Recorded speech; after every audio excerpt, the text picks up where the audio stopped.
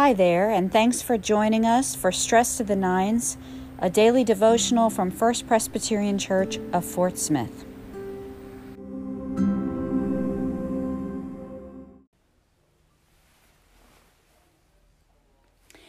Good evening. It is snowy, it is cold, and it's time to begin.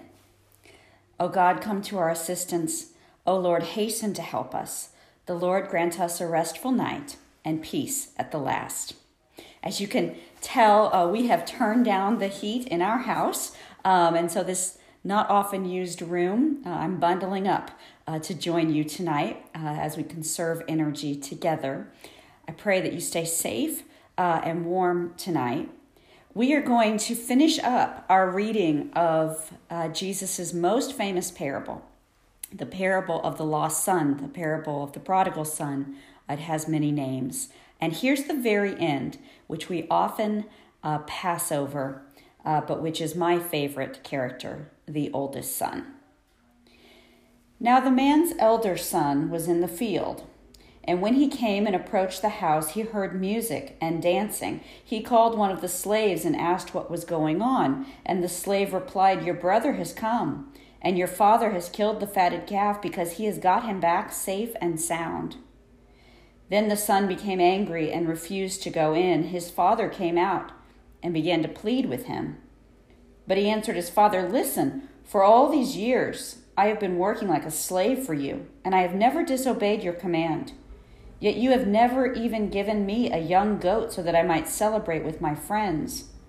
But when this son of yours comes back, who devoured your property with prostitutes, you killed the fatted calf for him."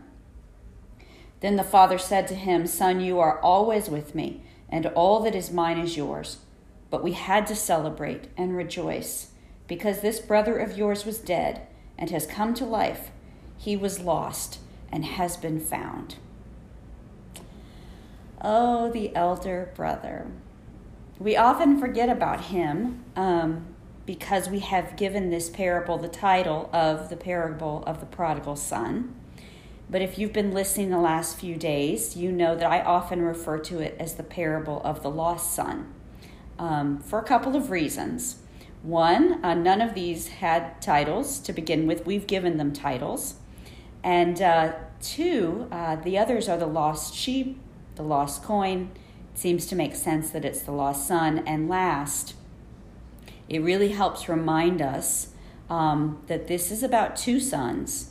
And the parable leaves us with the question of which one really is lost. Is it the one who went away and sinned? Or is it the one who stayed and is ungrateful? That's, of course, the problem for the eldest son, is that he has had the father all the time. He's had access to all of the benefits of being in that family the whole time. And he never recognized it. He never leaned into it. He never enjoyed it. He'd rather just complain when the other son comes back. But of course, related to that, I think we need to point out here that, like in so many families, there's actually never an apology here. If you look closely, the father does not apologize to his oldest son and say, I understand you have a case here, and I'm sorry you're upset, and I'm sorry I treat him better than I treat you. He never says, "I'm sorry." He simply says, as a father, he says, "I had to. You have to understand, I had to. I thought he was dead, and he's alive. I had to." So the real question for all of us eldest brothers in the world is, are we going to sit around and miss out on everything, waiting for our apology that we feel we are owed?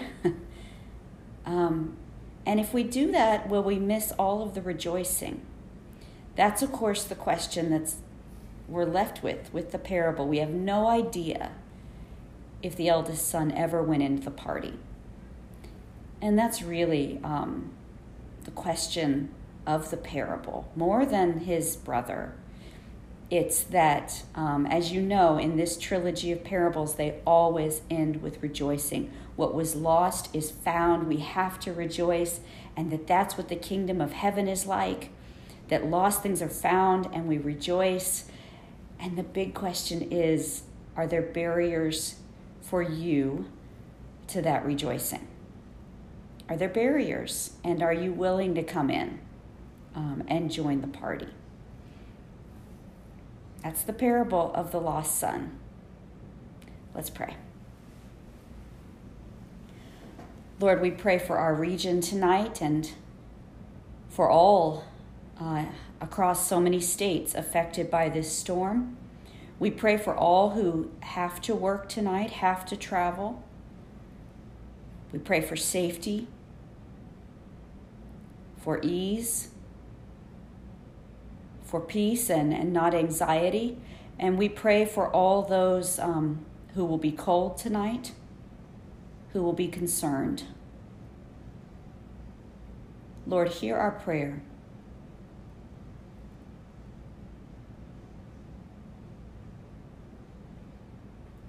We give you thanks that you are our shelter, you are our provision, you are our rock.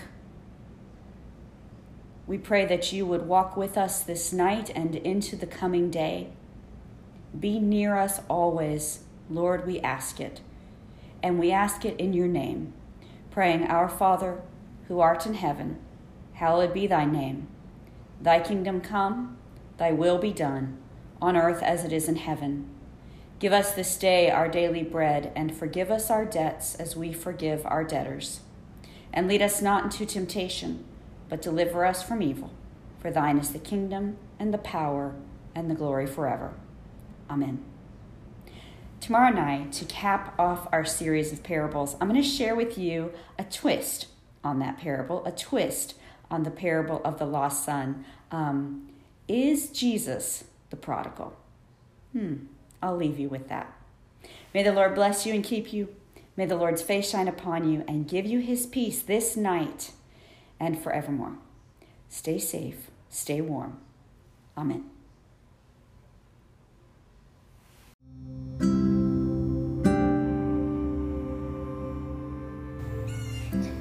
Thanks for joining us for this episode of Stress to the Nines. You can enjoy this daily devotional 5 days a week on the church's Facebook page at 9 a.m. and 9 p.m., or continue to enjoy them on any of your favorite podcast platforms. Until the next time, peace.